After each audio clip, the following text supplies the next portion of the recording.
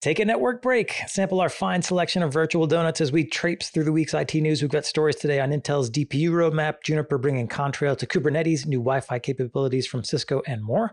We're sponsored in part by Nokia and its Digital Sandbox. It's part of Nokia's Fabric Services System for data center network automation. To get more details about how the Digital Sandbox enables intent-based networking, listen to the May 9th Tech Bite we recorded with Nokia, and you can go to nokia.ly/fabric-services-system to learn more. Stick around after the news. We've got a sponsored Tech Bite conversation with Cloudflare about how to simplify and secure your WAN architecture with Cloudflare's Magic WAN, its firewall, and integrations with SD-WAN. Last but not least, check out Heavy Strategy with Greg Farrow and Jonah Till-Johnston from Numerities Research. It's a analysis show. Greg, how would you categorize it? Well, it's more looking at strategic aspects like, what do you want to talk about? Low code? Do you want to talk about career development? Do you want to talk about hiring and firing? So it's if we talk about technology, it's more from the strategy. What would you buy? Why would you buy it? And Jonah, of course, is a well-known, well-respected analyst who's been working in the industry for many, many years. She really knows a thing. And then I bring my sort of whatever it is that I have, I bring with me. It's been pretty well received. We have, but we'd like to get it going a bit further, a bit growing. And a lot of people have said some pretty good things about it. So the idea here is to think about the strategy aspect, not the technology aspect as the primary angle. And it's less than 30 minutes is our goal. So short and sharp, not meant to sort of take a long show, sort of like Network Break, fast and quick. Right. And it's also not a circle of agreement where you both agree with each other's points. You actually will debate and get into issues. You do it in a friendly, respectful way, but there's some back and forth. Yeah, the goal is to argue. It's literally what we set out. So sometimes we'll just argue with each other for the sake of arguing to get two sides of a debate. And the thing to note is that Heavy Strategy is not part of our bulk feed. So if you're sitting on the Fat Pipe, subscribe to our Fat Pipe or our full feed. We won't be putting any more. We have new channels coming into the Packet Pushers network in the months ahead, but they won't be going into the full feed because people have told us there's too much in there already. If you don't like that, or if you would like to see that, by all means, give us some follow-up at packetpushers.net/FU. But you do have to go and subscribe to Heavy Strategy separately. So just type the words Heavy Strategy into your favorite podcatcher, subscribe, and then you'll get downloaded every show. That's right. Or you can subscribe for it at packetpushers.net. So check it out. All right, let's do the news we're here to do. First, Intel, they've released a roadmap for its IPU or infrastructure processing units through 2026. As with the DPUs and SmartNICs that Intel is competing against, its IPUs are meant to offload network security and storage functions from CPUs. And we're going to talk about some highlights on the roadmap, including Mount Evans. That's a 200 gigabyte ASIC-based processor. It's expected in 2022. And they've also got a roadmap on 400 and 800 gigabit ASICs. Yeah, so DPUs, I think my instinct here is telling me that DPUs and that whole market segment is going to be pretty big. And it's largely going to be driven by the hyperscalers who are going to drive the earliest versions of these, and then the enterprise will jump onto them later. And we have seen, for example, that VMware announced Project Monterey back in VMworld 2020. They had an early access program in VMworld 2021 last year. We're coming up on VMworld 2022. Project Monterey is the VMware talking about their software consuming the resources of DPUs from whomever. So it could be NVIDIA, it could be Intel, it could have been Pensando, which is now AMD. So knowing about Intel's roadmap will give you a chance, if you're doing your strategic planning around technology, knowing that there's a second, third, and fourth generation coming out from Intel between now and 2026. Now, you probably don't want 800 gigabit Intel processor units in 2026 for most enterprises, but maybe something better than the 25, 50 gigs that you've got today. Maybe you're looking at 100 gig, 400 gig. They're sort of saying will come around 23, 24, and then you could expect a reasonable pricing to arrive, say 25, 26, a couple of years later, 3 years later. And so maybe you could start saying to yourself, well, we expect DPUs to have some premium pricing in the next 3 years. There'll be a lot of transition. So we might use them for, immediate use cases or niche use cases where we have particular performance issues, and then expect them to roll out, say, over the next 5 years to become standard technology, say by 2027 or something like that, as a standard fitting. Yeah, I agree that the IPU DPU market is being driven by the cloud service providers who want to offload, security functions, networking functions, storage from the CPU. So you get a card to do that. Or if you've got, an edge location where you're constrained by power and space, and you don't want to have to put in a switch and a firewall, et cetera, you do this on a SmartNIC. Yeah, well, instead of appliances, you're talking about running entire network functions. Right. SD-WAN, firewalls, IPSs, threat detection engines, the whole lot can run on a NIC card, or conceptually something that plugs into the PCI bus. That means you don't have a secondary CPU, you don't have a power supply, you don't have another chassis that you have to accommodate, much less power just by using power available in a single server chassis or a single desktop chassis or whatever, some sort. And then there's also performance benefits because by having everything in the computer, it doesn't need to send data across the network. So then you don't need switch ports and so forth. So it turns out Intel's IPU, as they call it an IPU because they want to pretend that it's somehow different from a DPU. I think they want to get that I from Intel in the branding. Yes, I think. Yeah, probably, but it's not. It's a DPU. It's exactly the same as everybody else's. It's a card. It's got a cluster of ARM cores on it, as well as a bunch of networking capabilities. If you look around, you'll see the things the resource maps and all that sort of stuff. But you're looking at a PCIe SerDes, so that you're actually seeing the Ethernet come up, go through a SerDes, then it goes into a 200 gig Ethernet MAC, and then you have a networking processor which does RDMA, NVMe, LAN processing, does inline crypto, traffic shaping, all of that is in the silicon. And then off to the right, you have a general purpose processing complex, which is ARM cores, memory modules. You've got DDR4, probably DDR5 memory modules, as well as another crypto accelerator and so forth. So it's actually a full-on computer on a card plus a sort of like a switching ASIC as well. But a usually two-port switch sort of thing with a bunch of hardware acceleration engines on board. So it is very much today focused at the hyperscale markets, and the Mount Evans, which is the code name for Intel's IPU, which is the true DPU product. They have been developing it with Google. They did announce over the last 2 years, a series of announcements with Google that they were developing it jointly. And now this product will be turning into a consumer product. So it's not as far out as I might have thought, in that Intel was quite far behind, say, for example, NVIDIA's Bluefield 2 and soon Bluefield 3. Intel is probably 2-3 years behind Mellanox, which is not too bad, perhaps, but they, that sort of thing. But they're also maintaining their SmartNIC line, which I thought was interesting. They're maintaining their FPGA. So this is the card that runs FPGAs. The FPGAs have everything built into a single chip, which is a programmable chip, and they're going to sustain those for another 2 or 3 years. My guess there, Drew, customers out there are using them, got them, don't want to see them disappear overnight, want some time to transition. And so they're sort of saying, we're going to hold on to it, but the warning is here. It's not going to get past 100 gig. That seems reasonable to me, yes. That they've got a legacy group they need to support, yeah. That's right. So now we have to go through the software. Now that we know what the hardware looks like, the battleground for the marketing war turns into what the software looks like. Are we going to see, what are the software APIs for this going to be? Is it going to be P4, DPDK, IPDK? So Intel's promoting their infrastructure programmer development. We see from NVIDIA, they've got something called Docker. Right. No doubt AMD will have their own. Are we going to see a fracturing around these DPUs where each vendor has their own API like we do with the switch ASICs? And we have Broadcom with their APIs, and we have Marvell with their APIs, and all of the ASICs are different. And then so we end up with an operating system like Sonic, which and the ASIC makers have to make the kernel modules, but this one's got, so, it would be better, I think, if the DPUs could all converge on a core set of shared functionality. But more likely, we're going to see a fragmentation in the market as the vendors attempt to dominate the market, waste time, waste money, waste resources, and eventually it'll all converge around a standard. Right. Well, the people whose time and money they're going to waste are the independent software vendors or folks like a Palo Alto or a security company who wants to build a firewall to run on one of these cards. They're going to have to make it run on Docker from NVIDIA, Intel's IDPK, Pensando's, et cetera. That's where all the effort is going to happen. Hopefully we as consumers can just, buy whatever card and run whatever software, but that work will have to happen by somebody. Yeah, if you are talking to the vendors, tell them to get it together and converge on a common API.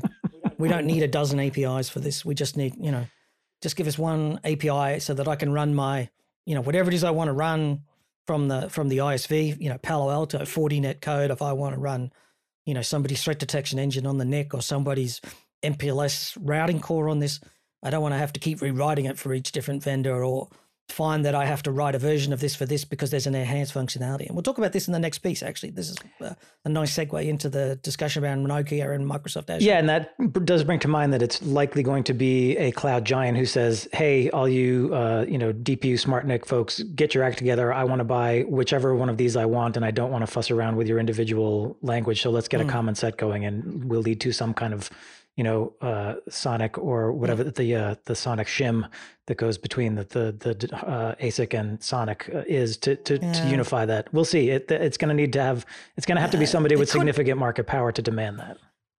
Could happen because a NIC has to go into every server. Right. Whereas before with switches, there was just a few switches and it was Ethernet. Yes. And, networking didn't matter. Maybe if it goes inside the server, the hyperscalers will say, we really want to see a converged standard here so that we can reuse stuff. And maybe we will. On the other hand, Google, Azure, and AWS are so different from normal people, from normal IT, that they just don't have the same requirements and can make anything work. So who knows? We'll see. All right. So speaking of Azure, in a recent episode, we noted Nokia had won a deal to provide switches to Microsoft Azure, and the switches were going to be running the Sonic Network OS. A Deloro analyst has provided more insight into the details around that deal. Yeah, they basically say that they believe, or they've been informed from their sources, that it's 7250 IXR networking gear. And when you go and look up the Nokia website for the 7250s, you realize that this is not switching gear, this is routing gear. So this means that Nokia seems to have displaced maybe Juniper or maybe Arista in the edge routing or the high density routing capability. The 7250 comes in a 1RU, 4RU, and 8RU chassis capability. And I think this is a much more strategic than I put out last week. It's not a top of rack thing.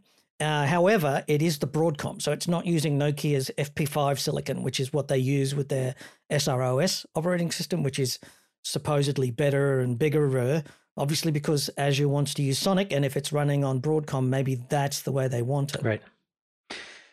Yeah, that was, I think, what caught us is that Nokia is pushing its SR Linux OS, and then to say, well, we also are going to support Sonic, it's because they wanted to get a customer like Azure. Yeah, I think so. And these switches are going to run it if it's a Broadcom chip. There's not going to be too much. And I think Microsoft's heavily committed to Sonic for itself. It doesn't want to get into running other people's operating systems because then it would have to write code and change their provisioning system. And it's also possible, as a secondary impact, that Broadcom has extended its ASIC with a number of proprietary extensions, which allow specific features that Azure may be using in their SDN operations. Maybe, some queuing and buffering I've seen. There's some telemetry features and so forth. Now, most vendors don't write to consume those APIs and they don't pay the licensing fees according for those features. So, just because everybody's using, Broadcom chipsets, Jericho or Jericho 2 pluses or whatever, they're not necessarily paying the license fees for all of the ASIC features and implementing them in code. So perhaps here, there is a customized feature or maybe it's just an operational considering. But I did note that IDC said our interviews have revealed that Arista is expected to remain the preferred supplier for spine DCI applications during the 400 gig upgrade cycle, but also that Microsoft expects to go through major expansion. So maybe they just have so much spending, they just want a diversified supply. But my guess is we're seeing the Arista being displaced as the edge router. I know that Azure has been buying a lot of Juniper routers as well, and maybe what we're seeing here is a bit of a juggle here where Arista gets displaced and gets replaced by the Nokia 7250 for that routing capability, high volume, high-end, high-speed routing capability, not the LAN spine that I might have thought. Right. And of course, this is part of Azure's strategy in developing Sonic is that they can get a variety of suppliers competing for that business. So we've now got Arista, Nokia, Juniper, and the Deloro report also mentioned Cisco as a potential competitor, and here all, sort of trying to court Azure for its business, which is what Azure wants. Azure gets to choose. That's right. I can have, who's got stock? Who loves daddy best today? Is it you, Arista? Is it you, Nokia? That's right. All right. It's an interesting read, the Deloro report. We've got a link to it in the show notes if you want to check it out. We'll move on. Juniper, they've announced that its Contrail SDN platform for creating virtual networks now integrates with Kubernetes. Contrail was originally designed for OpenStack. Juniper is now positioning Contrail as an SDN platform for cloud-native applications orchestrated by Kubernetes. Yeah, this is interesting in that Contrail has been around for a while. was originally developed to be a networking capability for containers. So for it to be back onto containers made me look a bit twice at this, Drew. I think, as far as I can tell, this is basically saying that we're unifying the OpenStack and the container networking into a single networking strategy or a single controller so that you can unify your OpenShift, OpenStack, and your Kubernetes on site into a single welded network. Is that the way that you saw it? The way I saw it is that Juniper has recognized that Kubernetes has become the orchestration platform of choice for public clouds, for cloud native applications, and they want to be the networking interface for that. And so they said, we're still going to continue to support OpenStack, but Kubernetes is where all the action is, and we need to be there if we want to be competitive in, the hybrid cloud, multi-cloud market. Now, I don't know if Kubernetes is where the action is. I think it's where the action's moving to. Yeah, where the action is going, yes. Yeah, slowly. It's more like if I don't have a Kubernetes support, I'm not a tick on the tender. That's well. I think for the market they're pursuing, which service provider, telco, cloud service provider, cloud giants, they are putting the effort into Kubernetes, and Juniper wants to be there. This isn't. I don't anticipate a lot of enterprises being on Kubernetes quite yet, or needing what they can get from Contrail yet. So yeah. Yeah, but if you're making a decision to do this now, like if you've got a public cloud and then you've got an on-prem cloud, how do you bring them all together? And this tool seems to do both. And if you've got OpenShift, got some OpenStack over there, and you've got some VMware, yes, and you've got some, you're going to start to be able to put this controller plane over the top of all of that and start to unify them together in some meaningful way.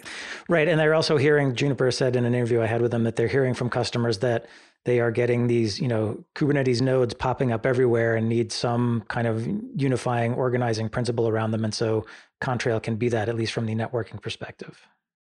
Yeah, I would think so. And there's this burgeoning number of nodes in the network. Like if every SmartNIC, every DPU becomes a complex center of networking functionality, how do you keep all that together? Right.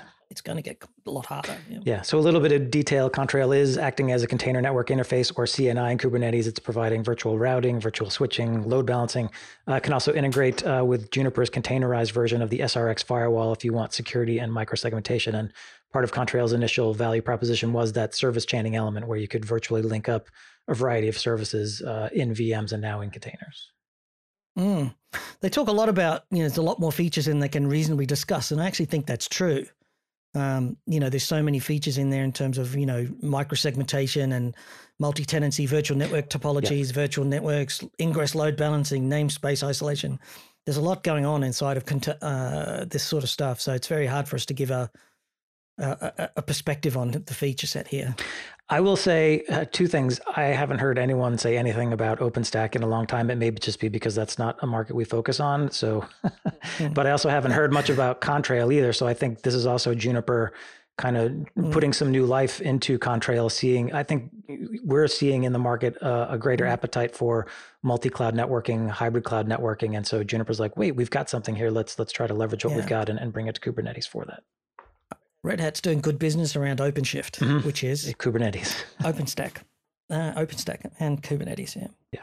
So there's something going on. Don't know what it is, like you.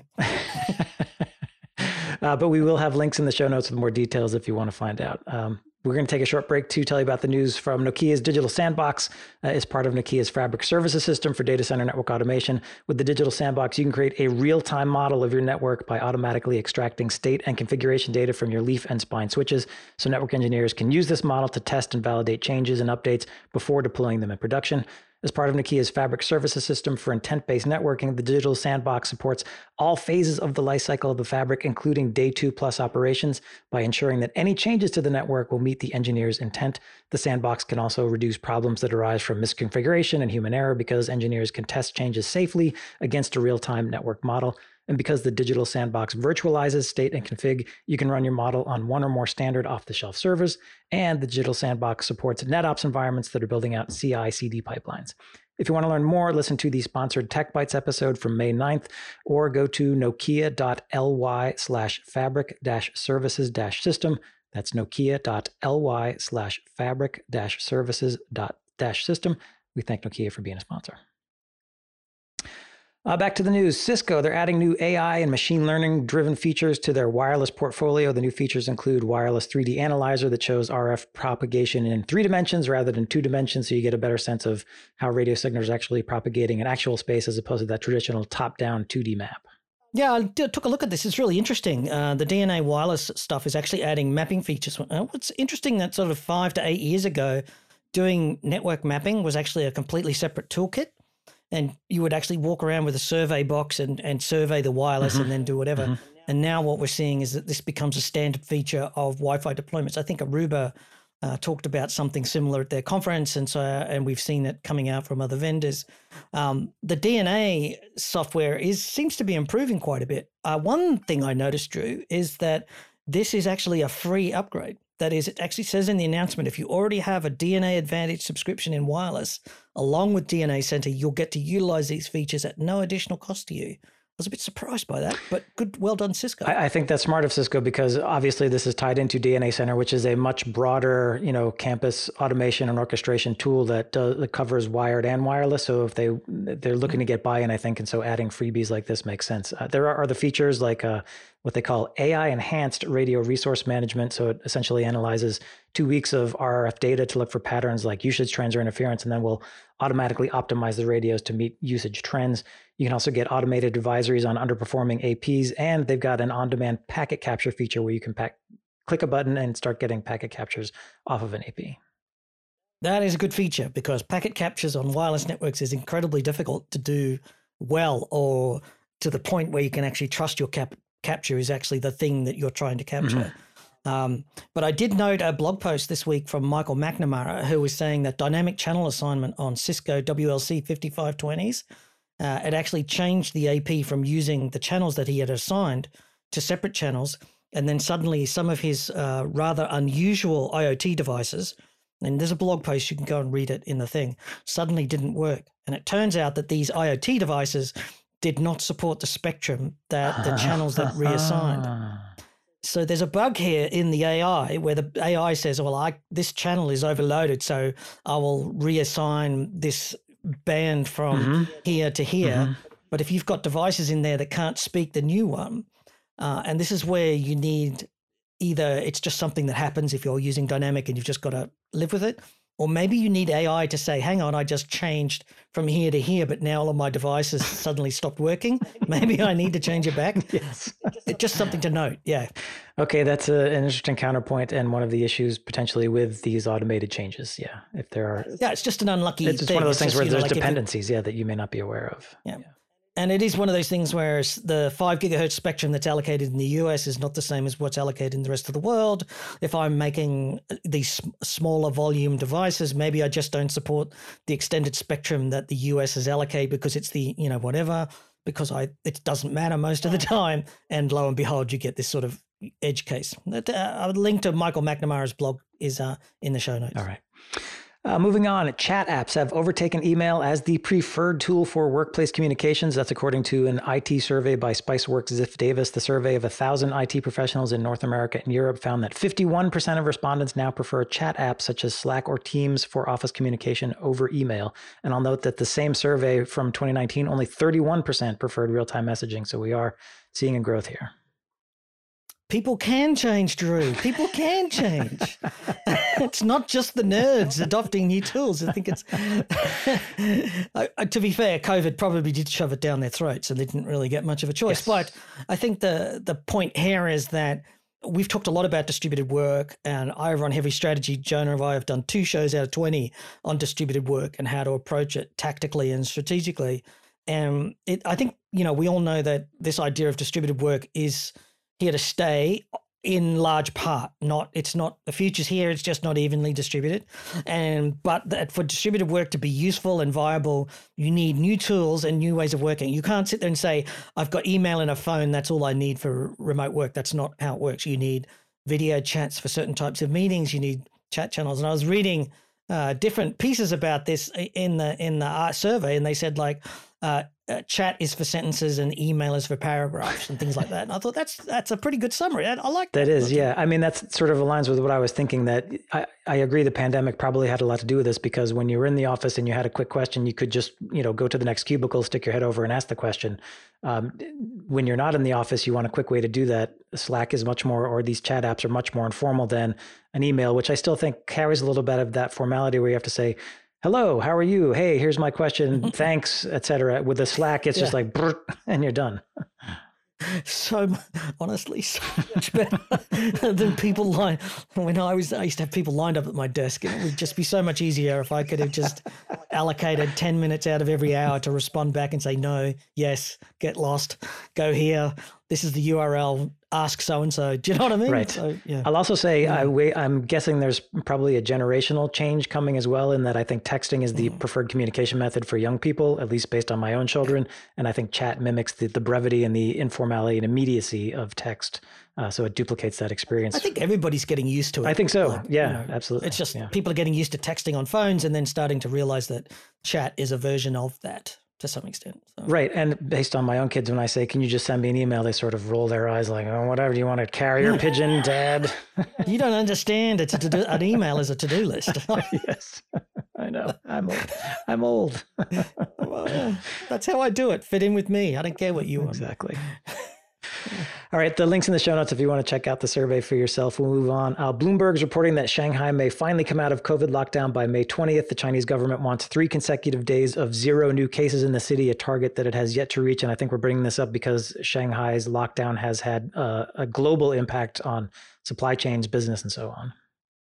Yeah, I was looking at I follow a bunch of people around supply chain topics, and someone posted the image of shipping, and just off the shores of Shanghai port, there was hundreds and hundreds of ships just moored, waiting to unload, presumably empty containers, and load up to ship more goods to the rest of the world.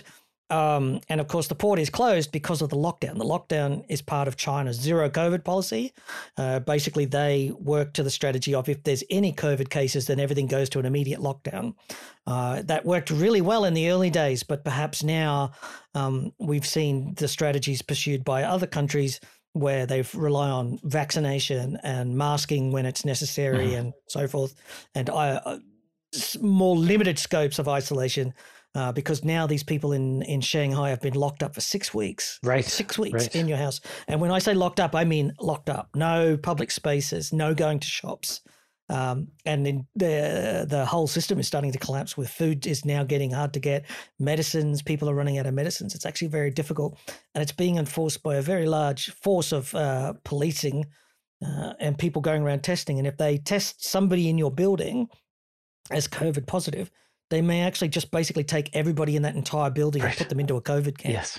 So there's some really extreme quite draconian stuff going on. Quite, by our standards, not the way things are done. And, you can imagine the impact to society. But right now, there was a joke I heard a couple of years ago, and it said, why didn't 3D printing take off? And the answer, of course, was because Shanghai, it's easier to get things made in Shanghai.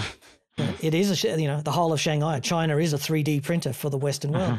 So there is a lot of problems with the supply chain are based around this, and we're going to see much longer before this 6 week, but as soon as the lockdown stops, I'm hoping we'll be able to start seeing some light change around the supply chain, and then we'll start to see, of course, the impacts around the war. So supply chain not going to get better anytime soon. Yeah, and we should note that, according to the Bloomberg story, once the lockdown is lifted, it's not like they just switch on 100% to everything's open all the time. They're going to gradually and slowly start bringing back services and people and allowing folks out to get to places. So it's not even like flipping a switch. There's going to be a ramp up period after the lockdown is over as well.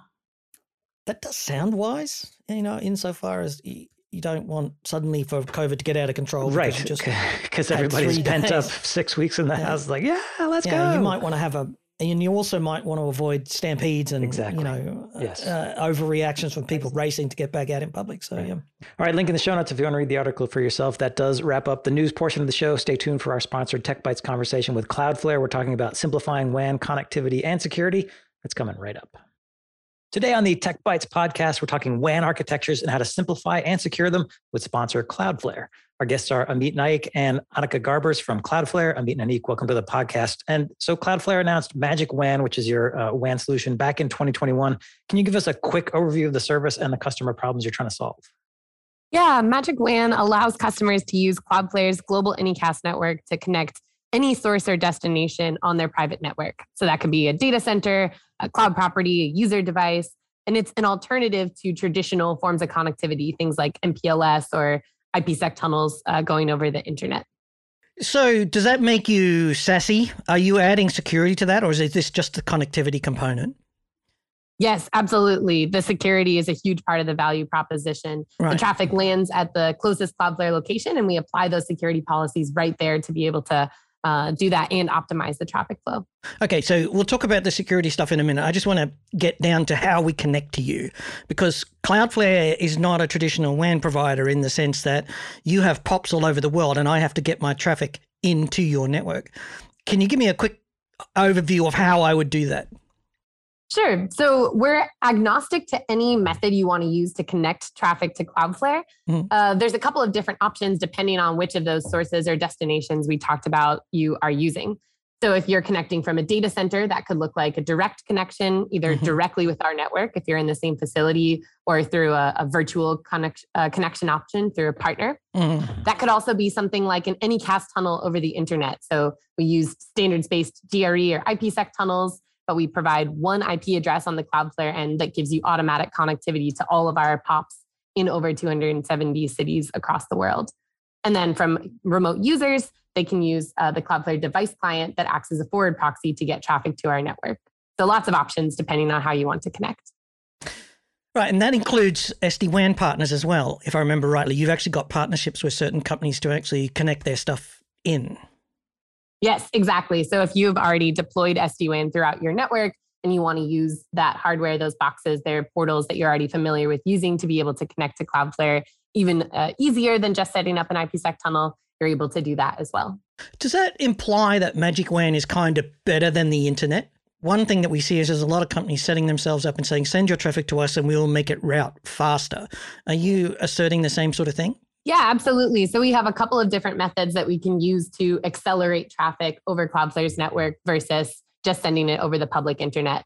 We've built our own private backbone that spans across the entire world that we're able to use to leverage to route traffic between locations. And then we also use telemetry-based routing to make smarter decisions for how to get traffic from point A to point B.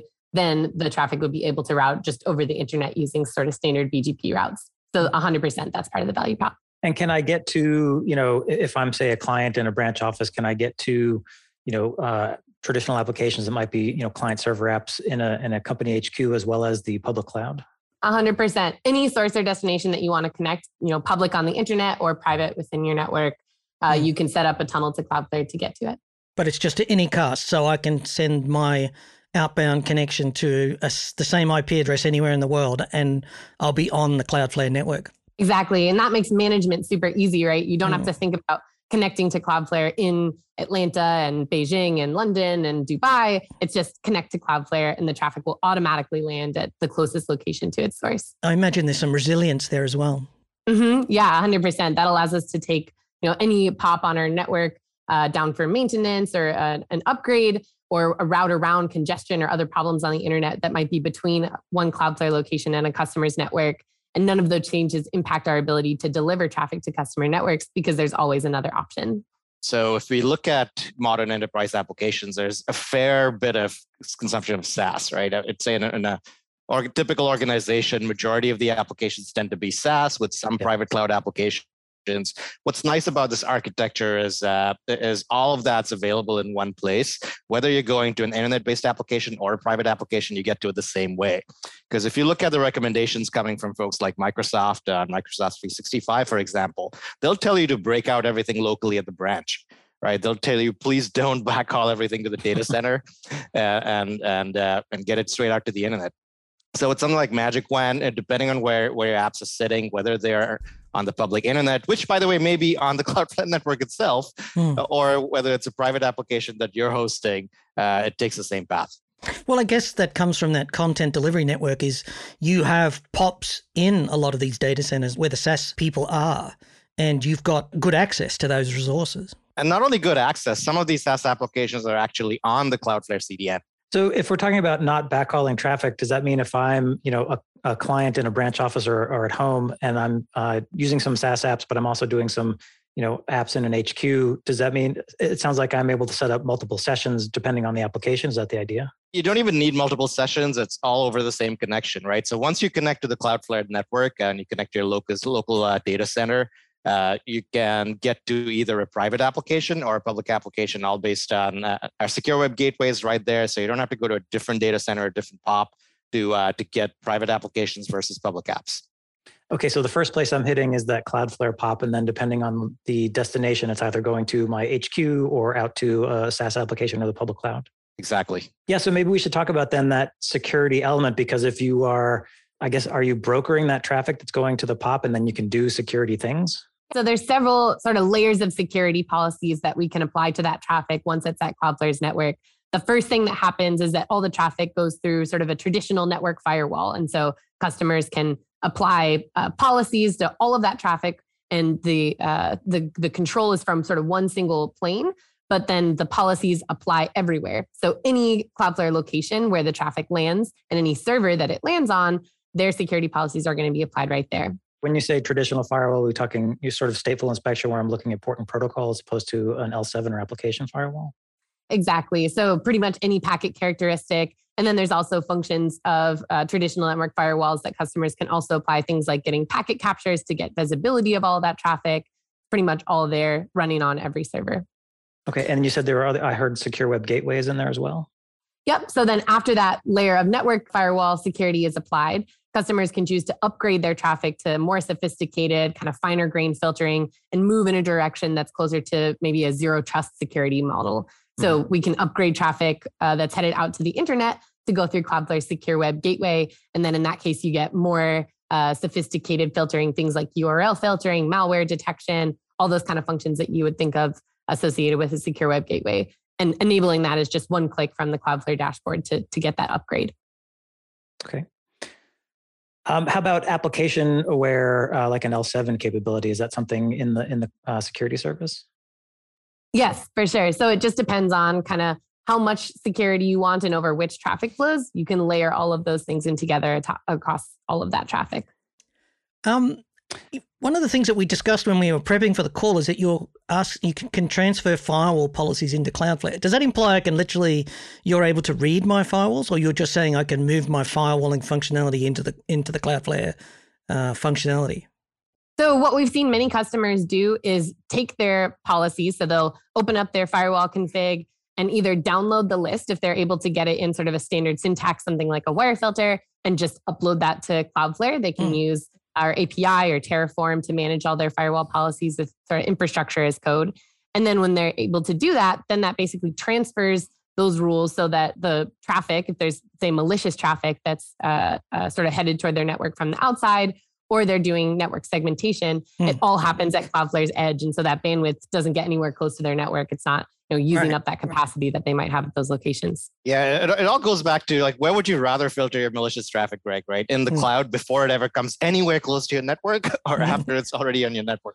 Yeah. And once our customers realize that they can actually do this filtering in the cloud, on the Cloudflare network, they opt to do that. And then they sort of migrate all the policies out to the cloud. Well, I think there's a second angle here, which is that there's a single configuration point for my firewall policy.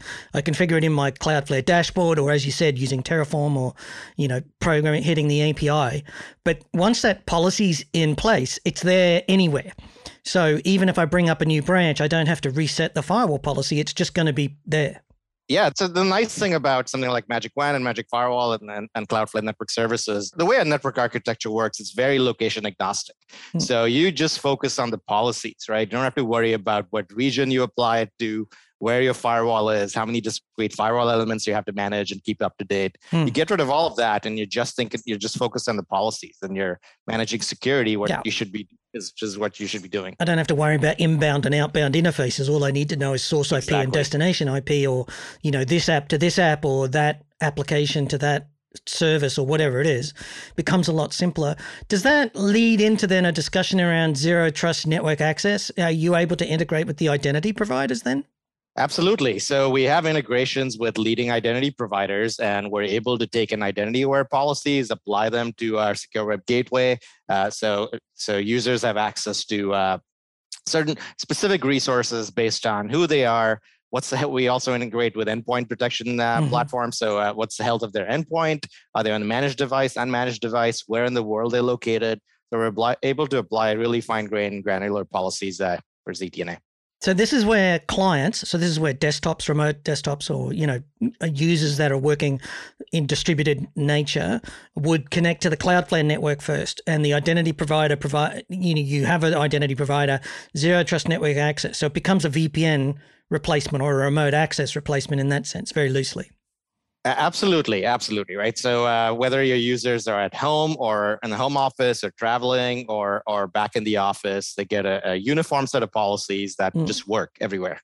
We've seen customers using these technologies is because you can kind of layer them. What we're doing is giving people that might have more of a traditional or legacy network architecture today a bridge to zero trust, so they can connect to Cloudflare using kind of the standards and technologies that they're familiar with, things like IPsec or direct connectivity. But then we give them the ability to transition to more application level, user level policy and routing control with Cloudflare. So it's kind of a path to a more SASE architecture model.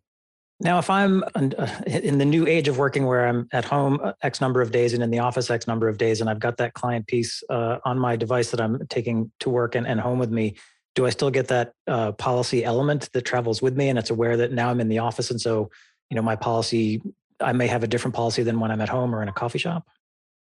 Yep, exactly. The idea is that as a user, your experience should be the same regardless of where you are. So if you're in a coffee shop or if you are sitting in the office or you're at home, your experience and your ability to access the applications that you need in order to do work should be the same. That doesn't necessarily mean that, maybe we are applying the same level of security if you're on an untrusted network versus a trusted network. For example, we might have higher security applied, but as a user, your experience will be the same, and it's sort of transparent that that's happening under the hood. I guess that's what I was after. I can have different policy gradations based on the location and who I am, and then you'll apply the appropriate security controls. And things like your device, right? When the last time you logged into things was, all of those aspects can factor into it. Okay. What about processing speed? Like, there's a lot of stuff going on here. There's a lot of activity being done. And if I think about all this, there's all these steps being added. Is it fast? Yeah, this is one of the most exciting aspects, I think, for networking nerds is traditionally when you're trying to spec out a hardware appliance or an MPLS line or something like that, you have to think about the amount of bandwidth that you need. What are your throughput requirements? And with Cloudflare, essentially because of our architecture and the way that we load balance traffic automatically across all of the servers within one location and then between locations worldwide, you actually don't have to think about any of that. It just sort of scales up. And so we are able to offer really sort of carrier grade service to pretty much everyone for all of these security policies and all of this connectivity. There's customers pushing, multiple hundreds of gigabits per second of traffic through Cloudflare's network with no impact on their performance. So scaling, so you can vertically scale, get up to, hundreds of gigabits of remote access capability. And we talked about how the backbone speeds it up, but does all this processing and inspection and zero trust, does that have a performance hit? Does that slow down, or is it distributed as well and operate? Do customers notice? So one of the nice things about doing all of this in one place is we can do single pass inspection, and in that single pass, we can apply all of these controls that we talked about. So you're not sending your traffic on a scenic route across multiple POPs for all the different services, right? So it gets to one data center, all the services, it gets to a server, all the services are right there. And you avoid the additional network latency that you would have in other solutions where you have secure web gateway in one place, you have private access in another place, you may have CASB in a third place, and then your traffic actually has to travel between those POPs and incurs additional latency. So with Cloudflare, you don't have that problem. Everything's in one place. And I guess, there's also a lot of other things that Cloudflare does. You're not just a magic WAN company, providing this WAN backbone service and security with this SASE. You're also doing a whole bunch of other things. So there is some other aspects here to consider out where Cloudflare could be a multi-service supplier, but we're just focusing on this one product today. Absolutely. So one thing we're starting to talk about is sort of the coming together of SASE and application services, right? Where enterprises need to stand up private apps, both for their employees and for customers. And we have all those CDN and web application security services on the network as well. So it becomes really easy to integrate.